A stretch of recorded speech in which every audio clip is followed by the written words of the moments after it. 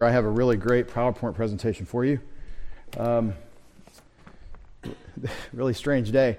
When you race to church to because your internet's down at home and you get to church, you're going to use the internet at church to upload the PowerPoint so that it's ready to go at 7:15 on Wednesday. And then you find out that you don't have internet at church either, which all of our troubleshooting minds just concluded that the problem is not with the internet at my house or at the church, but instead it is a problem with the computer that I'm trying to use to pull it off of. So that's not very enlightening. Let's take a moment for silent prayer. Let's take a moment and I'll open us in prayer.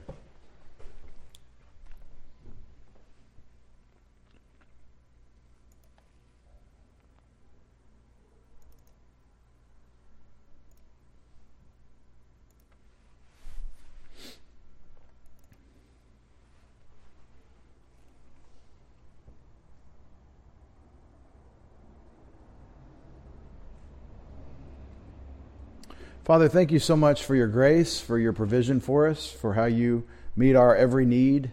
And Father, the greatest need we have is to wake up, to recognize what life is about.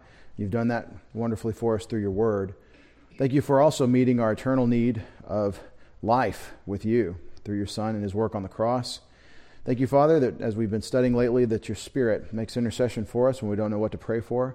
We also know that your Son lives ever to make intercession for us, so that what's going on with us is center stage of your consciousness, of your awareness, and we thank you for that wonderful encouragement. Now, Father, please strengthen us by your Spirit and what he's given us through the Apostle John. In Jesus' name, amen.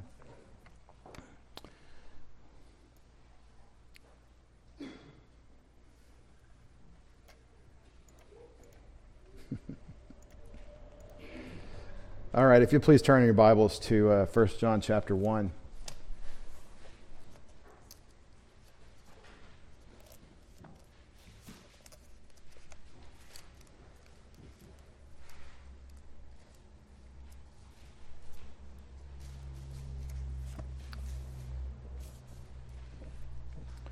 I confess that I think the epistle of 1 John is a very challenging letter. I'm glad to announce that I think it's challenging. And I think the clearest, easiest part to understand is chapter 1, truly, in 1 John 1. And last time, Sunday morning, we looked at the first 4 verses of 1 John 1 because John is telling us how we have fellowship with God. We, in this age of Christ, having come, died for our sins, risen, and been exalted at the right hand of the Father, in this age that is the gathering together of the church, the body of Christ, the mystery of one new man, Jew and Gentile, as this new agency called the church, with the new arrangement in which God has put his Spirit into all of our hearts. As we believe in Christ, we receive the indwelling and other ministries of the Spirit for the purpose of the Spirit filling us. There remains the need for instruction about what it is to walk with God in a way that pleases him. There's a lot you could say from all through the New Testament about God equipping you in terms of your position, in terms of setting you up to be who you're supposed to be, but then there's the being, there's the doing, the living, the life. So we're talking about the Christian spiritual life and looking at walking in fellowship with God. And the interesting statement again from verse 3 is that we write these things, we proclaim to you these things about Christ so that you may have fellowship with us. And indeed our fellowship is with the Father and with his Son, Jesus Christ. Christian fellowship is apostolic. And it is a relationship with God through the awareness of him and what he's revealed through the apostles. And that means that we really probably don't, any of us, take the scriptures as seriously as we should. We're saying that there is a channel of connectedness to God called fellowship that's available through John and the other apostles in their writing. And it isn't just reading the Bible and reading the Bible and reading the Bible, going through motions. It's not saying prayers 5 times a day and you say the same thing every time, and you just get into your routine and you're not really connecting to what you're doing.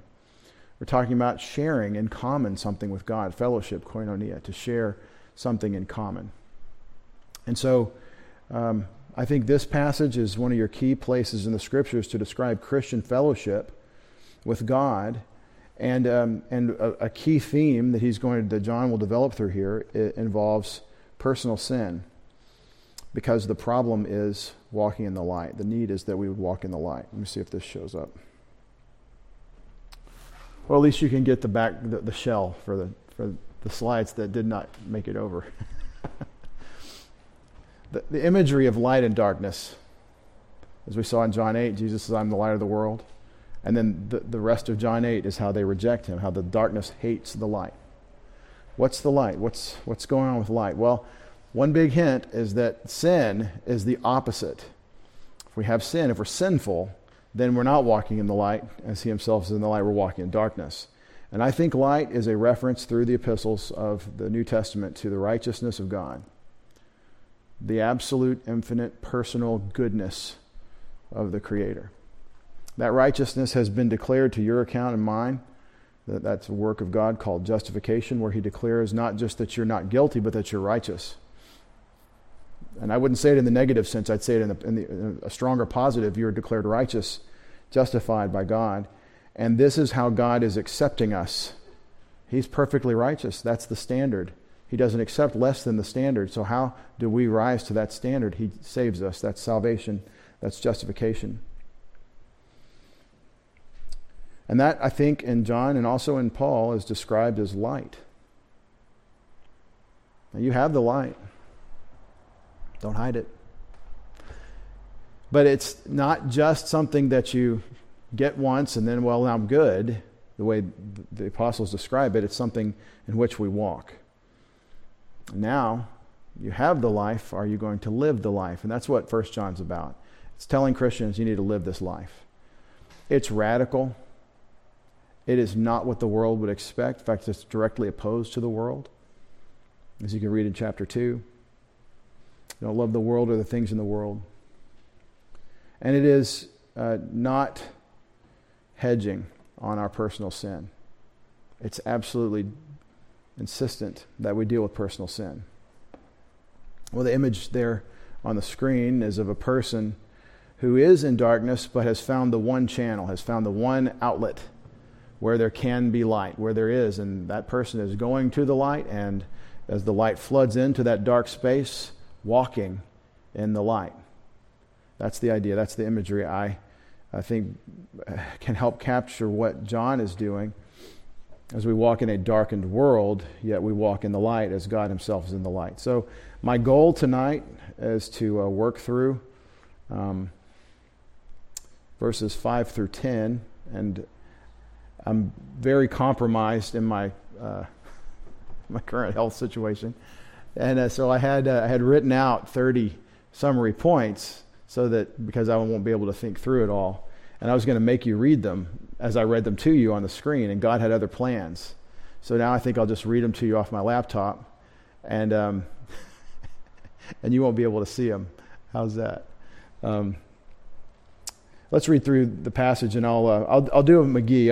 I'll give you the highlights as best I can from what the Greek is doing, and we'll trust in the Lord. In fact, I can put the Greek on the screen.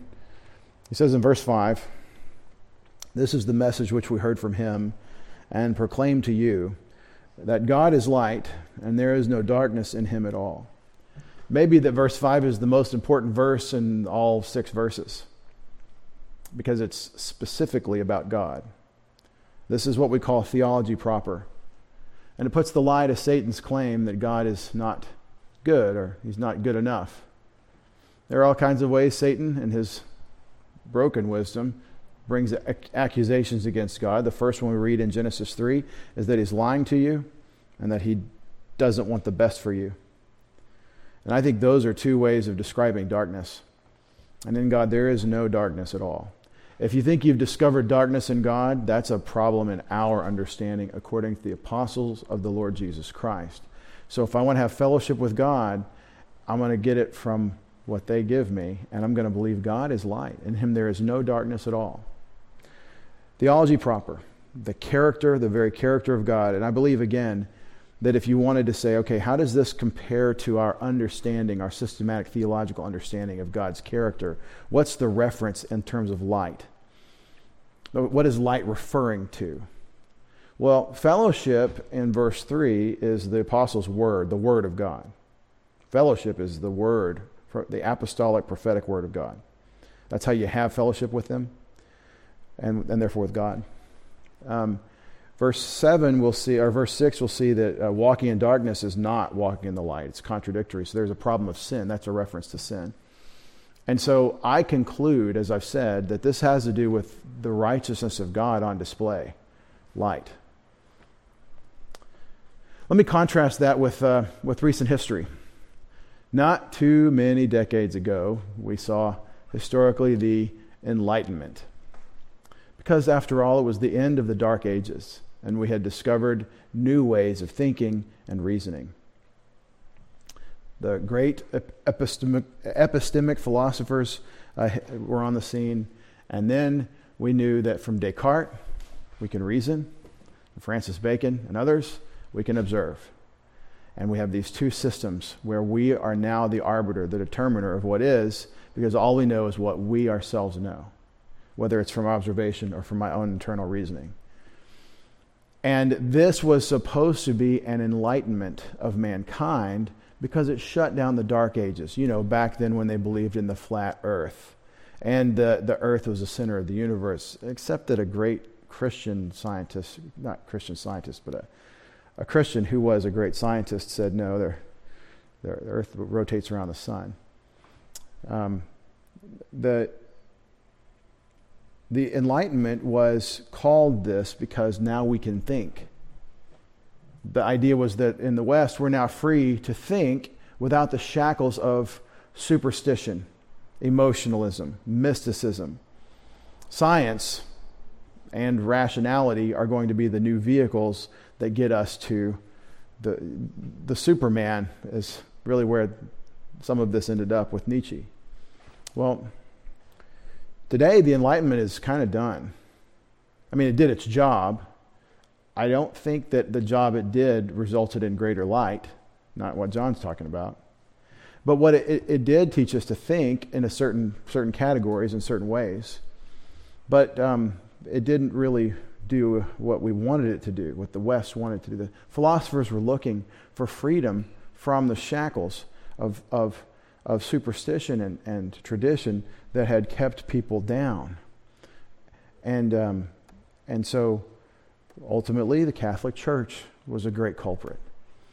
And I don't think there's a greater embodiment of the morality of the Enlightenment than the French Revolution, where the idea was we get rid completely of this superstitious Christian religion, albeit Catholic, because France didn't reform. They rejected the Reformation.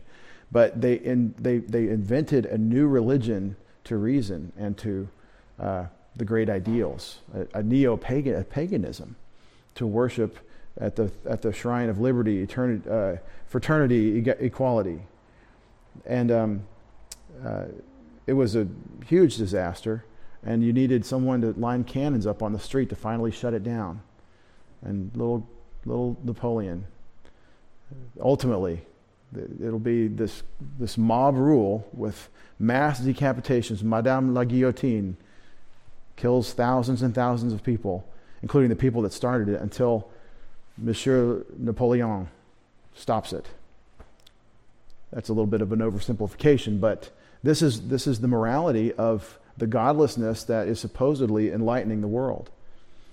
Now, I don't think that a mass illiteracy, a mysticism that looks more for relics than the Word of God, all the things that the reformers were opposed to, I don't think these trappings of the Dark Ages were any more of enlightening than the philosophies of the godless in the Enlightenment. But I do think that we already had the Reformation. We already heard sola scriptura, sola gratia, sola fide, sola Christ, only Christ, however you decline that one. Only the solas of the Reformation were already there before the Enlightenment. So my contention is that we're hearing two different versions of light. Two different versions of light. The secular version in Enlightenment says this: we didn't know, but we believed in this God who never delivered. And so now what we need to... Oh, no, stay over here. And so now to be enlightened is to be freed from this superstitious bondage to faith claims, without ever telling the truth that we're making all these faith claims. But we're free from bondage to superstition, including religion, and so we'll just learn with our reason and our science. That's the Enlightenment. So the eyes are opened and enlightened to science, reason. What John's talking about in terms of the Holy Spirit's enlightenment of the man with the truth is that God's light is a reflection of his infinite holy righteousness. It's not that now you get access to knowledge that you can't have. It's not that, see, all this lockdown reasoning of they didn't really conclude anything. That they got some really great technology out of it, and then we had the atomic bomb, and now everybody's like, well, that's not really that great. That's why postmodernism rejects a lot of the Enlightenment rationalism.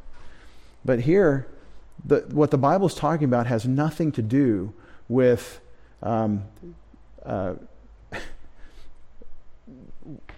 freedom from superstition.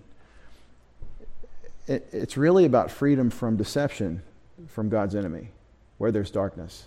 It's about the morality of an infinitely personal and righteous God who shows you himself and that righteousness. And then you're walking in the light as he himself is in the light. I told you tonight I'm going to be a little clumsy, but that's my goal, is to show Enlightenment. They had some good points. And I like the Scottish Enlightenment. I think the Scottish version of the Enlightenment is the most valuable. But read more Reed than Hume, for sure. But what John's talking about is far better. Because the problem isn't the shackles of organized religion. That is a problem in the Gospels. The problem isn't the things that we tend to think. The problem is that we're sinful within and the world is opposed to God without. And so we are doubly struggling to get a glimpse of our Creator. It's a moral problem. And the Word of God gets you there. The Word of God brings forth this enlightenment. And so, verse 5 is heavy metaphysics. It's heavy theology. God is absolutely morally righteous. And in him there is no compromise. There's no sinful compromise in the Creator.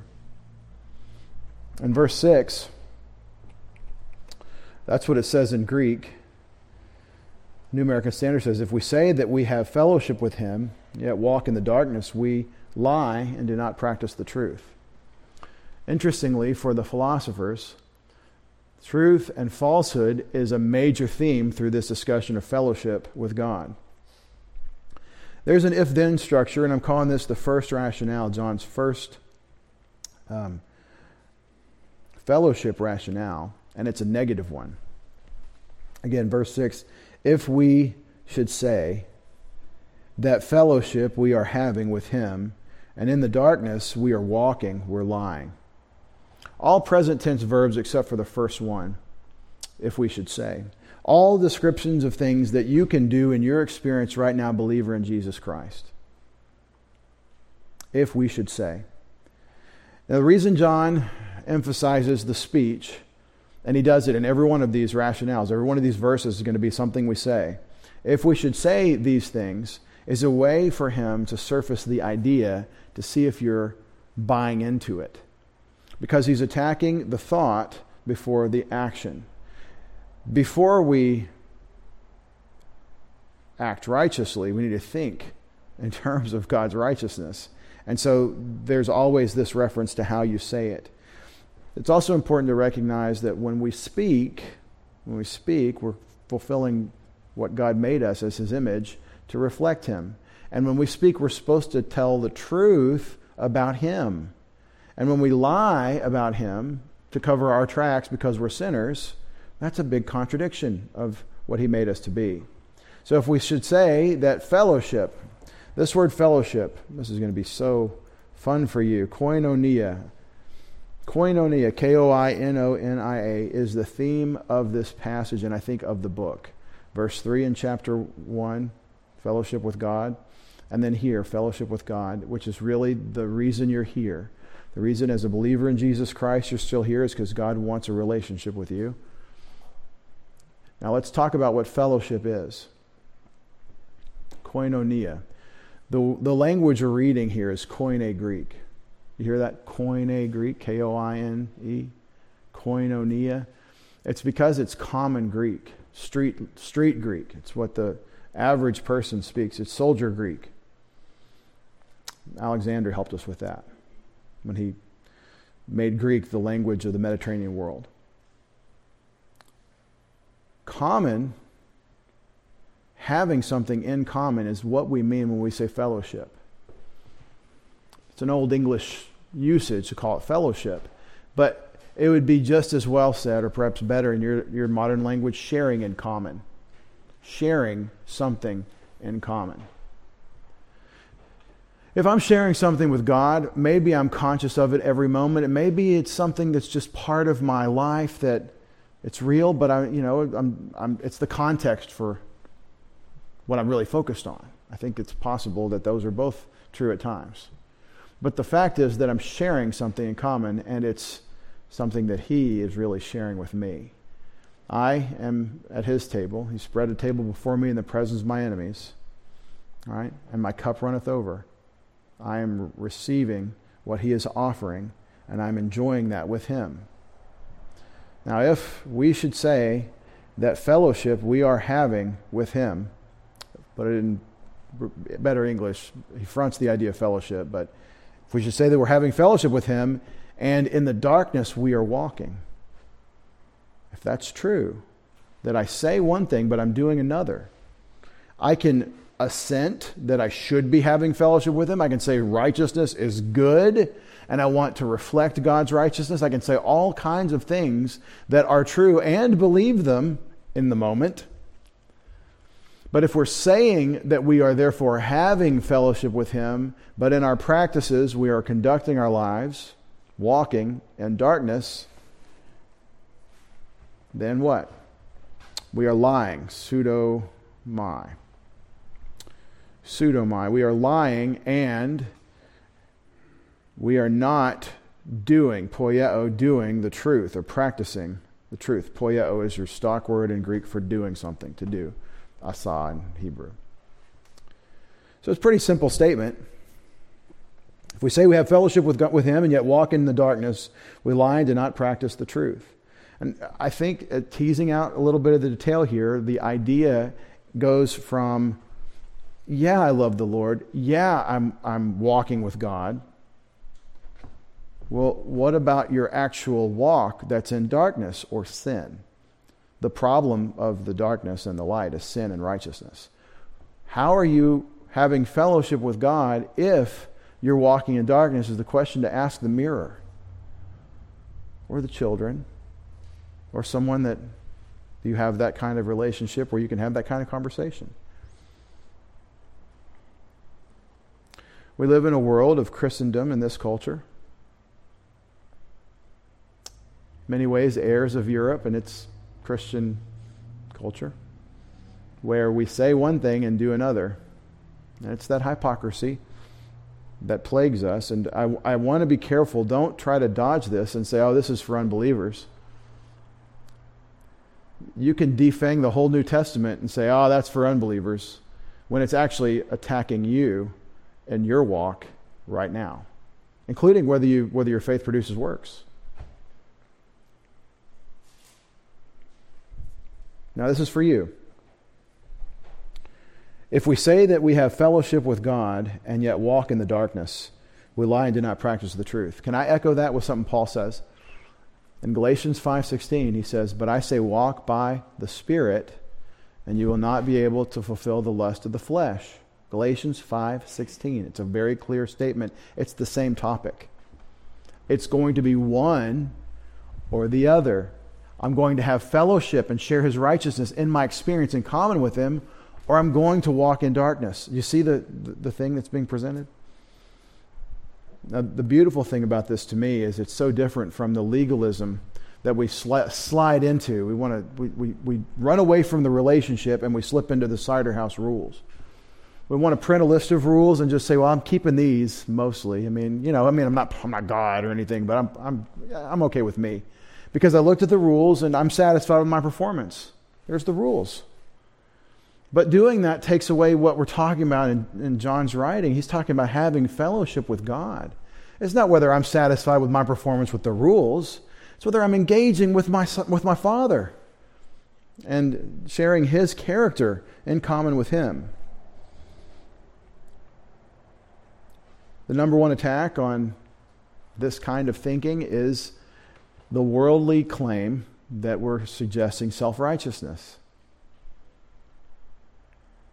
I'm hypersensitive to that claim. Oh, well, you just think you're better than other people because you're a Christian. That's why you act all high and mighty and uppity. What do you mean I act uppity? Well, you don't talk this way, and you don't go do these things with us, and you don't participate in the deeds of wickedness that we like to participate in. And so you're self-righteous, and you think you're better than we are. That's a very infantile response to the light. That's the darkness saying, shut the door. Leave me alone. And I want to steel you against that attack. Pursue righteousness, as Jesus commands. Seek ye first the kingdom and His righteousness. Pursue righteousness and love it more than anything else. And from that perspective of your attitude, your desire, your preference, act it out. And I think the more you lay hold of God in prayer and in His Word, the more you're going to become aware of your own shortcomings, the lack of inherent righteousness you bring. It's God's righteousness. And as you actually say, no, we're supposed to do it God's way. And I want to please my Father. And I want to live my life for Him. And I want to be pleasing to Him.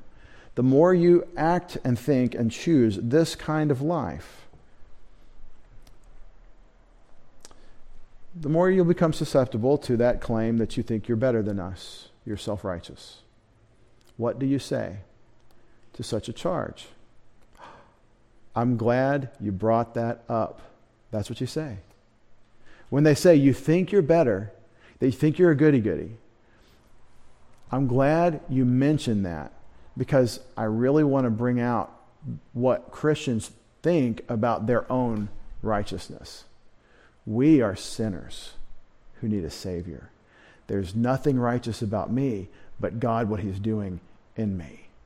And I have no claim to goodness or no boast about myself. It's really about Him. Can I tell you about my Savior, the only righteous man ever born of woman? Can I tell you about the Lord Jesus Christ? See, that's the pivot. This is a little bit of apologetics rock drill training, okay? But that's what you do. You live righteously and you let the light shine in the darkness and prepare to be accused of self-righteousness. Again, that is the worst thing you could call me for my own sense of my sensibilities about myself. The worst. Don't call me self-righteous. Call me anything, just don't call me self-righteous. I mean, it's like the worst. Don't call me a legalist. Oh, I hate that.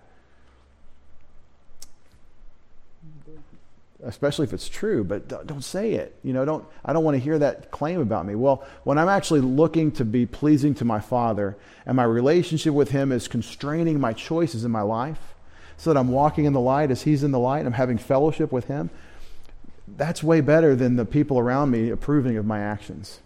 It also provides the context. There is no gospel context for you and me without the light. Now, let's talk about a really important application. A really important application of this. It will be common in secular-minded Christianity, can I say that? And the Christian that is dead, like this functional death of Christianity where we're like the world. So we just, to go get the world, we got to become the world. And John says, don't love the world or the things in the world. Jesus mean and wild stuff, the tough Jesus, the reckless love of God. Whoa. God isn't reckless. He's perfectly controlled about everything he does. I know the children like to sing repetitive choruses that say he's reckless, but he's not. So here's what will be said. Jesus went and dined with the sinners and tax collectors, and Pharisees like you said he was wrong, but he actually went and associated with those people. Now that's the claim that we brought by the worldly reimagining of Christianity, which absorbs the world. You'll see it's all tatted up. Tackle box. It's all world, just stained by the world, even though we're told not to be stained by the world. Now, what's your answer to that? If you want to help your brother, hey, I'd love to talk to you about that. That's really, don't get bound up in yourself and think, oh, that was an argument I can't really meet. Take a deep breath and say, even if you don't know the answer yet, say, I'm glad you brought that up. We should all practice that together. Let's say it together. I'm glad you brought that up. It's really helpful. I don't know how you would say it en français, but I'm glad that you want to talk about this, because this topic is very important to the way the Bible teaches that we're supposed to live. Jesus did go to the tax collectors and the sinners. He did associate with a woman caught in adultery, and he was gracious to her, and he did go in and among those people. And as he did, what did he bring with him? The light. He is shining the light in the darkness.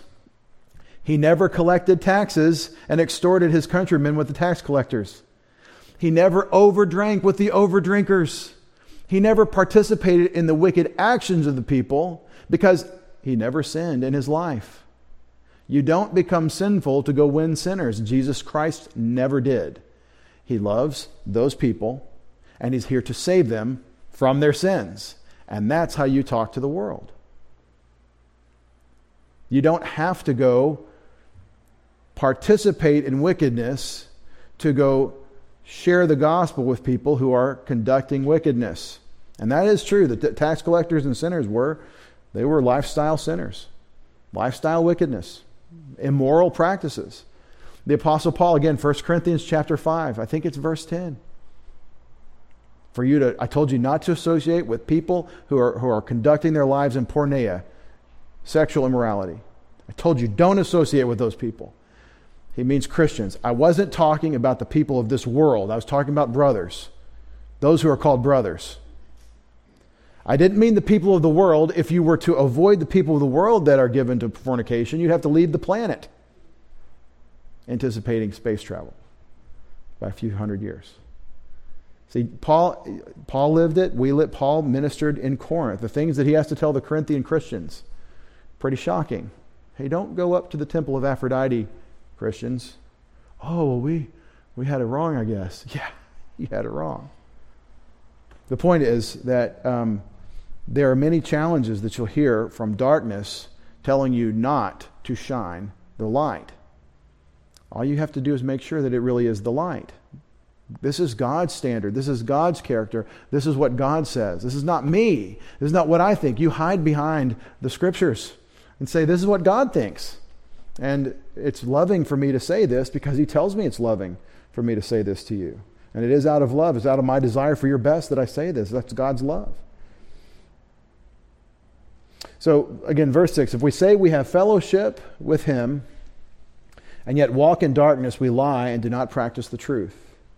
And verse 7, but if we walk in the light as he himself is in the light, we have fellowship with one another, and the blood of Jesus, his son, cleanses us from all sin. Now let me do some J. Vernon McGee. If we walk in the light as he himself is in the light is a reference to experience. It says in verse 5 that God is light and there is no darkness at all in him. In verse 7 it says if we walk in the light as he is in the light, as he is in the light. So there is position and experience. There is the essence of God and then the expression of that essence in his conduct.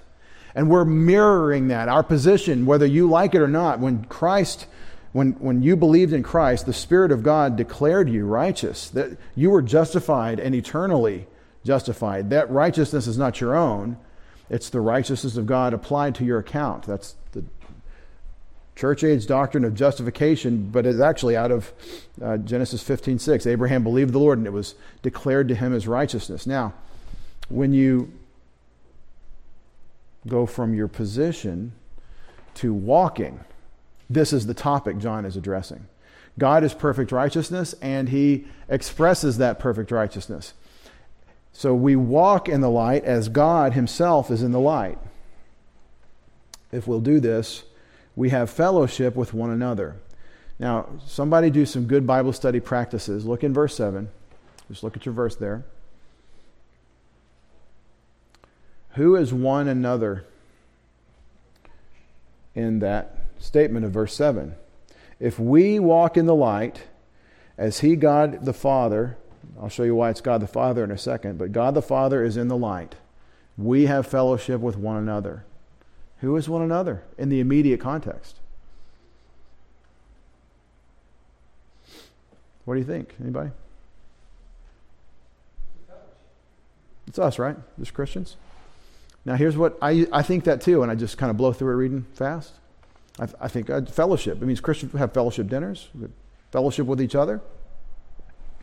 But it says if we walk in the light as he himself is in the light, then we have fellowship with one another.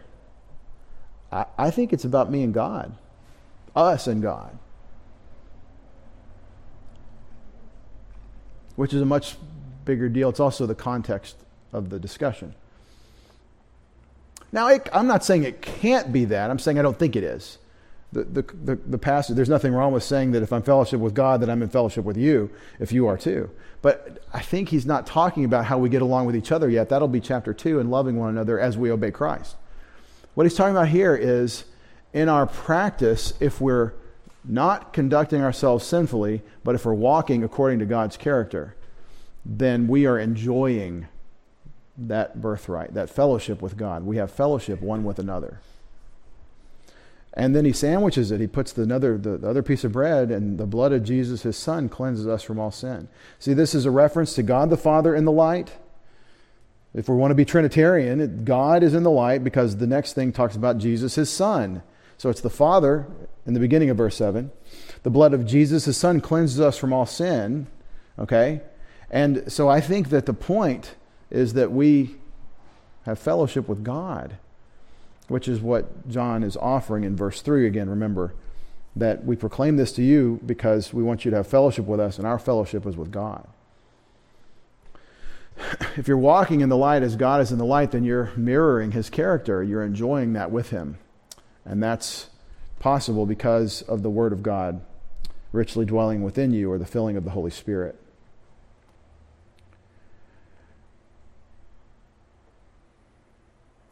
We already have in verse 7 a reference to cleansing from sin. And that makes us think that because of the word cleansing, that sin makes us unclean or dirty.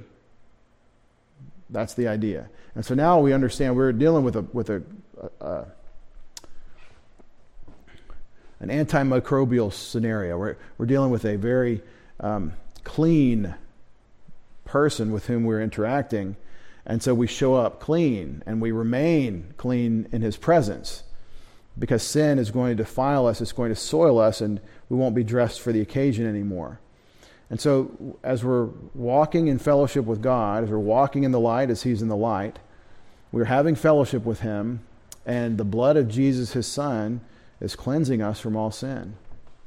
It does. Now notice, you still have a problem of sin. There still needs to be cleansing from sin.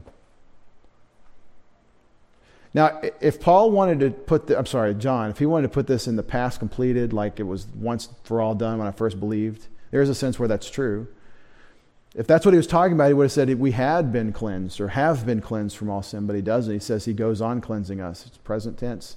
It's a way of saying there is this ongoing sense. The blood of Jesus cleanses us from all sin. So even if you're not choosing wickedness, even if you're choosing to obey God, even if you're enjoying the power of the Spirit of God working in you through the Word, and you're therefore having fellowship with God, enjoying his Word and his character with him, then when you look at what about my sin problem, Jesus is still cleaning me. I'm still being cleansed. I'm still kept clean by his blood. And that will be the only answer to the question of your and my sin, is the blood of Jesus Christ. This is why I think it's so important to really put sin in its place in our gospel presentation. It's very popular to make sin and rejection of sin the issue in the gospel. But that's a pretty sticky problem, because the only thing the sinner can do about his sin is nothing. He can't save himself from his sin. And I understand the idea of telling people, hey, you need to stop this and trust in the Lord. I appreciate that, especially when it's something that is going to kill the person, like a sin pattern that is physically self-destructive, or just overtly out and out rebellion against God. But what you're telling the unbeliever when you say you need to stop this is that there's something he's got in him in dealing with his problem with God. And that's a deflection from the issue of the blood of Jesus Christ. Jesus alone paid for these sins on the cross. We'll talk about how you deal with your personal sin as a Christian once we've dealt with the issue of sin as a problem separating you from God. Because the problem isn't that you're a bad boy. The problem is that you don't have eternal life. And I hear from time to time, well, that gospel message of the grace of God is what's wrong with American Christendom. That's why we have so many people believe, and then they don't really get serious with it. I'm really not sure that's been the problem. I'm with G.K. Chesterton. Christianity hasn't been tried and found wanting. It's been found hard and not tried. See, the gospel of grace that is the beginning for your spiritual life, well, that's just the very beginning of a life of service to God and growth in the Word. And it's radical, and it's completely opposed to the world, and we have to disciple the new babies. New believers have to be given the goods, and we have to be unwavering on the vital significance of the Word of God. And there's no shortcut to daily imbibing in the riches of God's grace and His Word. And that's not a cultural norm in any Christendom that I've observed much. The radical claim that the Scriptures make that this is how you have fellowship with God, that's not how people conduct their lives generally in Christendom. It's not because of a clear gospel presentation. It's because of a failure to understand what the Christian spiritual life is and how it's lived. Because again, if we're always wondering whether or not I really believed, or if I'm really saved because I don't know if I believed the right kind of way, I didn't hold my mouth right when I believed, or something else, I had my fingers crossed. If I'm always going back to that, then I'm always going back to the OB-GYN clinic. I'm always going back to the birthing room to see, was I born? Was I born? I really don't know if I was born. And that's not the spiritual life. Yes, you have God your Father if you have Christ as your Savior, and so now you need to live the life. But wait a second, but hardship comes. That's exactly what you're supposed to expect. You can't grow without a little bit of time in the gym. You have to work and serve and constantly trust in God as you pay attention to His Word. So I don't think it's a failure of a gospel presentation of faith in Christ alone. I think it's a problem in our culture of a failure to understand discipleship. And I'll give you a hint. It doesn't start with let's get together and do something for the church building or go take care of some people. That's not where it starts. That's the outcome of the Word of God. And that's where we start, with the Word. Getting to know this one that you, like a little baby, have just trusted in. All right, so this is what I mean by fellowship, is having His Word and His character in common with Him. And if we'll do that in verse 7, then we're clean. You can't practice personal sin and enjoy fellowship with God in the light as He is in the light. It's a contradiction of His righteousness, the moral aspect of the light. Verse 8. This is the hard part.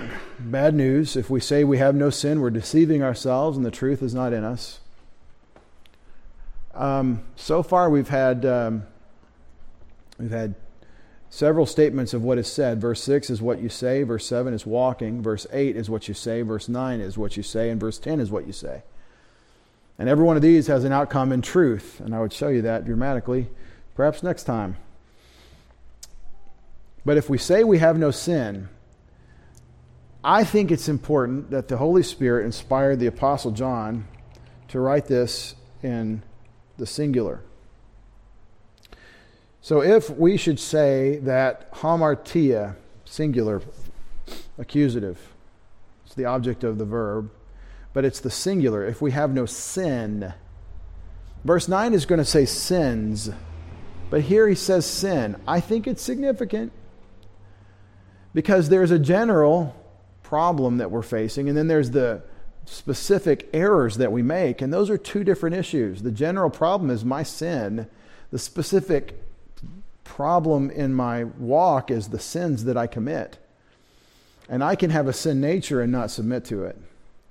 But if we say we have no sin, that we are not having, present tense, if we don't have any sin, ourselves we are deceiving. And the truth, aletheia, the truth is not in us. So we just had it go further from verse 6. If we say we have fellowship and walk in darkness, we lie. You don't practice the truth. In verse 8, we're lying to ourselves.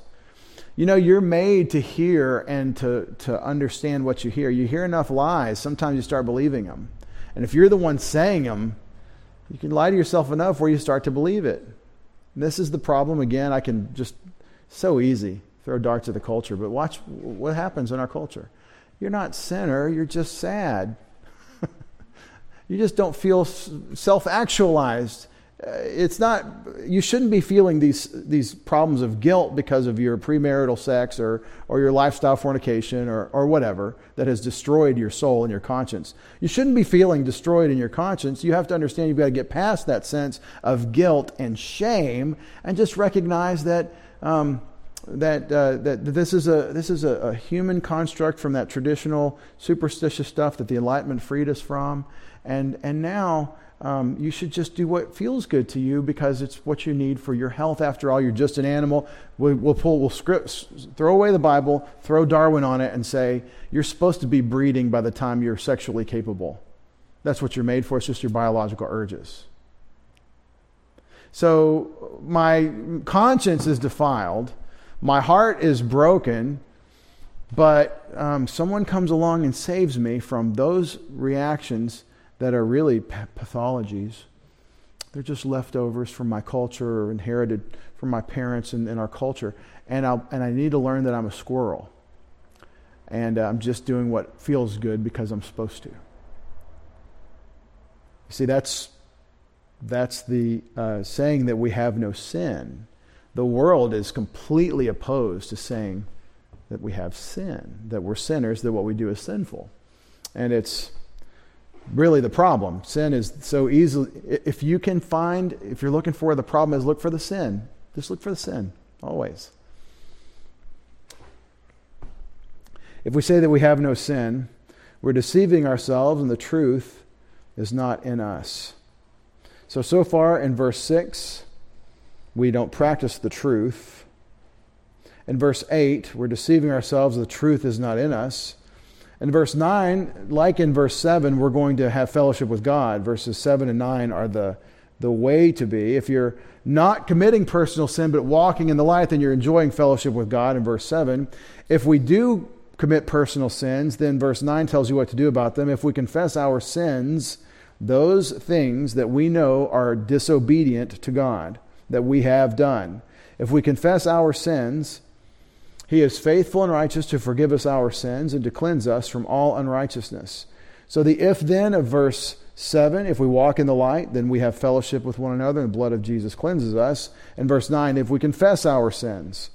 One of those is positive. Verse 7 is positive. Verse 9 is what you do when you have committed personal sin to get back into the positive. It seems like it would be so much easier to just pretend like nothing ever happened. We've all seen our parents or somebody else's parents try to do this. There's a dispute, there's a fight, we get heated, there's anger involved, there's all the biological responses to anger. Adrenaline hits the bloodstream, we say things that you never even thought you would ever think you would say, much less think, and there you're saying them. And so, stupid things happen and sin gets committed. And what do we call that when someone sins against another person? Abuse. That's what it is. That's what abuse is. Somebody sins against you. All right, so we've seen this happen, and what happens in the relationship?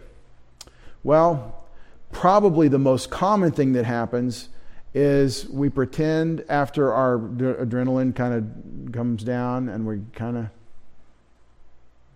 the anger has passed. Maybe some of you are smolders. After it's passed, we just kind of like, well, I'm not angry anymore. Good night. And we pretend like it's all good. And that's the way, because I don't feel it anymore. I'm not upset anymore. But there's been a rupture. There's been a disruption in the relationship, in the fellowship, and the sharing of the relationship together. And so, no, we need to actually go own it.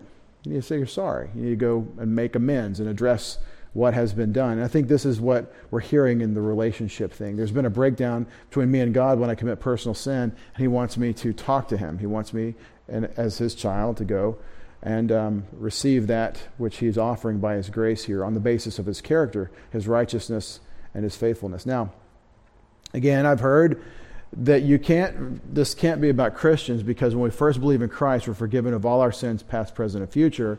So this is just about for believers. It's like an artful way of saying believe in the Lord Jesus Christ and you'll be saved. And I have to say that no, it's talking to Christians. If we, John says, confess our sins, John's a Christian. He's a campaigner at this point. He's been a Christian for decades. And he still has to do this, apparently, because that's what it says, if we confess our sins. And so what I want to say is that verse 8 says, if we say we have no sin, we're deceiving ourselves. You have a sin nature. You commit personal sin. Don't pretend that you're self-righteous. And when you're aware of a sin, verse 9, if we confess our sins, because of God's character, He cleans us up. He forgives us and cleans us up. But I want to say that this is not about your position in Christ. This is about the experience of a relationship that goes day by day, moment by moment. There was a beginning to your life, and now you're living it. And yes, positionally forgiven, experientially, there's a relationship between God. And when I'm wrong, when I step out of bounds, I need to address it. Homologeo is the word here in 1 John 1:9. This word, homologeo. And if I play etymology with it, homo, the same, logeo, to speak, I say the same thing or agree with God. But I don't think that's, Vine says that, but I don't think that's what this means in John's usage. I don't think that's what it means to say the same thing or to agree. God, I'm a sinner. I agree with you. I think it's more specific, and it involves telling the truth about a specific thing because it is our sins, the sins of us. If we confess our sins is a way of saying, if we state the fact of what I have done and am therefore guilty of. It does not refer to asking for forgiveness, but when I tell God and I confess my sins, I am seeking His forgiveness for sure. But there's a specific thing that's happening in the context. He's talking about lying versus telling the truth. And this is a place where you can go from darkness to light instantly by going from lying to yourself to telling the truth and sharing that in common with God. It's a fellowship factor. God, I've done this. And it's a thing all through the Scriptures when we become aware of a personal sin and we have a relationship with God to own it. I like the basketball. I don't know if it was this way here. I don't even know if it was this way in North Texas. But where I was from, whenever somebody committed a foul on the basketball court, the ref would blow the whistle and then point at the person, you did it, however they said it, number 20. And then they'd name his sin so that everybody knew, number 20. And I don't know if this is common, but number 20 is supposed to say, yep, did it. And it's not like he had another option, like, no, I withhold the owning of that sin. He's just supposed to say, got it. He kind of raised your hand. You're owning. taking responsibility. I did that. I believe this is so vital for us when we become aware of a personal sin, but I don't think we're always aware of all our sins. I'm just a baby. I don't begin to know the righteousness of God, so I know everything that transgresses his righteousness, but I do know what he's told me and what he's helped me understand so far. So when my words go beyond God's expectations, I need to tell him. I have become aware recently of the vital nature of obedience. It has to do with having children. If you tell me to do something and I don't do it and pretend like you can't speak or I can't hear or you are dead, because I do not do what you've told me to do, I consider that just as rebellious as doing something that I said not to do. Hey, don't touch that, and they touch it. Well, that'd be a sin. But if I say, please, could you pick that up and bring that over here, and they pretend as though I do not exist and do not do what they're told, I think that that is just as disobedient. And so I think, and John's going to bring this out in chapter 2, loving your brother. This is a sin. If you don't love your brother, you don't love God. The love of God isn't in you. Because he told you to, he commanded it done. So I believe sins of omission are just as disobedient to God as sins of commission. And so this means that I need to confess more than I thought. Ever catch yourself not loving somebody you're supposed to love? I mean, ever think about that? I'm supposed to, and I don't mean have affection toward. I'm not talking about what the world says love is. I mean, disregard self, consider the other. What does God want for that other person? And start acting in that direction. Have you ever caught yourself saying, no, no, I'm not going to do it? And that's a moment for 1 John 1:9. And of course, verse 10, if we should say that we have not sinned, not committed sin, so we have no sin nature in verse 8, we have not committed personal sin in verse 10, then we're doing something far worse than lying to ourselves. It keeps getting worse through this cycle. We are poieo, making a liar of him. We're making God himself a liar. You're not making God a liar. You're blaspheming him. You're saying that he's a liar because he's saying you're a sinner. He's saying you have committed personal sin and you're not agreeing with him. That idea of telling the truth. And the word of him, his word, his logos, Logos, is not in you. His word is not in you. So we have a really important connection in this passage between God's righteousness and the truth. I think the truth is an aspect, telling the truth is an aspect of the righteousness of God. And so because it's wrong to lie in this discussion here. So when you're lying against the truth about your sinfulness, well, that is a problem of fellowship with God itself. And when you're lying about being in fellowship with him or having fellowship and when you're not walking in the light, well, that's itself a lie. And so there's this tight connection between the light and the truth. God wants us to be about his word because he says truth, truth, and then his word is not in us. What I have to conclude from this as I close this evening, and I appreciate your patience with my half my resources tonight. I want to say that if the word of Christ in us is going to help us tell the truth so that we're having fellowship with God, then you have to connect the filling of the Holy Spirit in this age to fellowship with God. You have, because he says his word is not in you.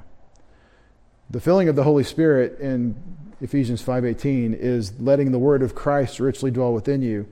In Colossians 3:16 is to be characterized by the thinking of God in his word. And so if I'm to tell the truth about myself and thereby have fellowship with God, and that depends on the word being in me, then there has to be a tight connection between the enjoyment of the filling of the Spirit and fellowship with God. But I say, walk by the Spirit, and you will not fulfill the lust of the flesh. That connection between the Holy Spirit's ministry of filling and the enjoyment of the believer in fellowship with God is not explicitly stated in 1 John chapter 1, but I think it is. It's two sides of the same coin. Having fellowship with God is, in part, enjoying the Word of God characterizing you in the power of the Holy Spirit. Father, we thank you for this connection. We've learned several things that all intersect in this Christian spiritual life, like walking by faith, not by sight, and now walking in the light as you yourself are in the light. Thank you for the provision of your grace through the blood of Jesus Christ, that when we do commit personal sins, there's always forgiveness and cleansing and a fellowship sense available to us. Help us take advantage of this, Father, but as John will say, I tell you these things, little children, so that we not sin. Help us be equipped to resist the temptation to submit to the flesh, because we're one, because we're sold out to serving you and the power of your Spirit. I pray in Jesus' name. Amen.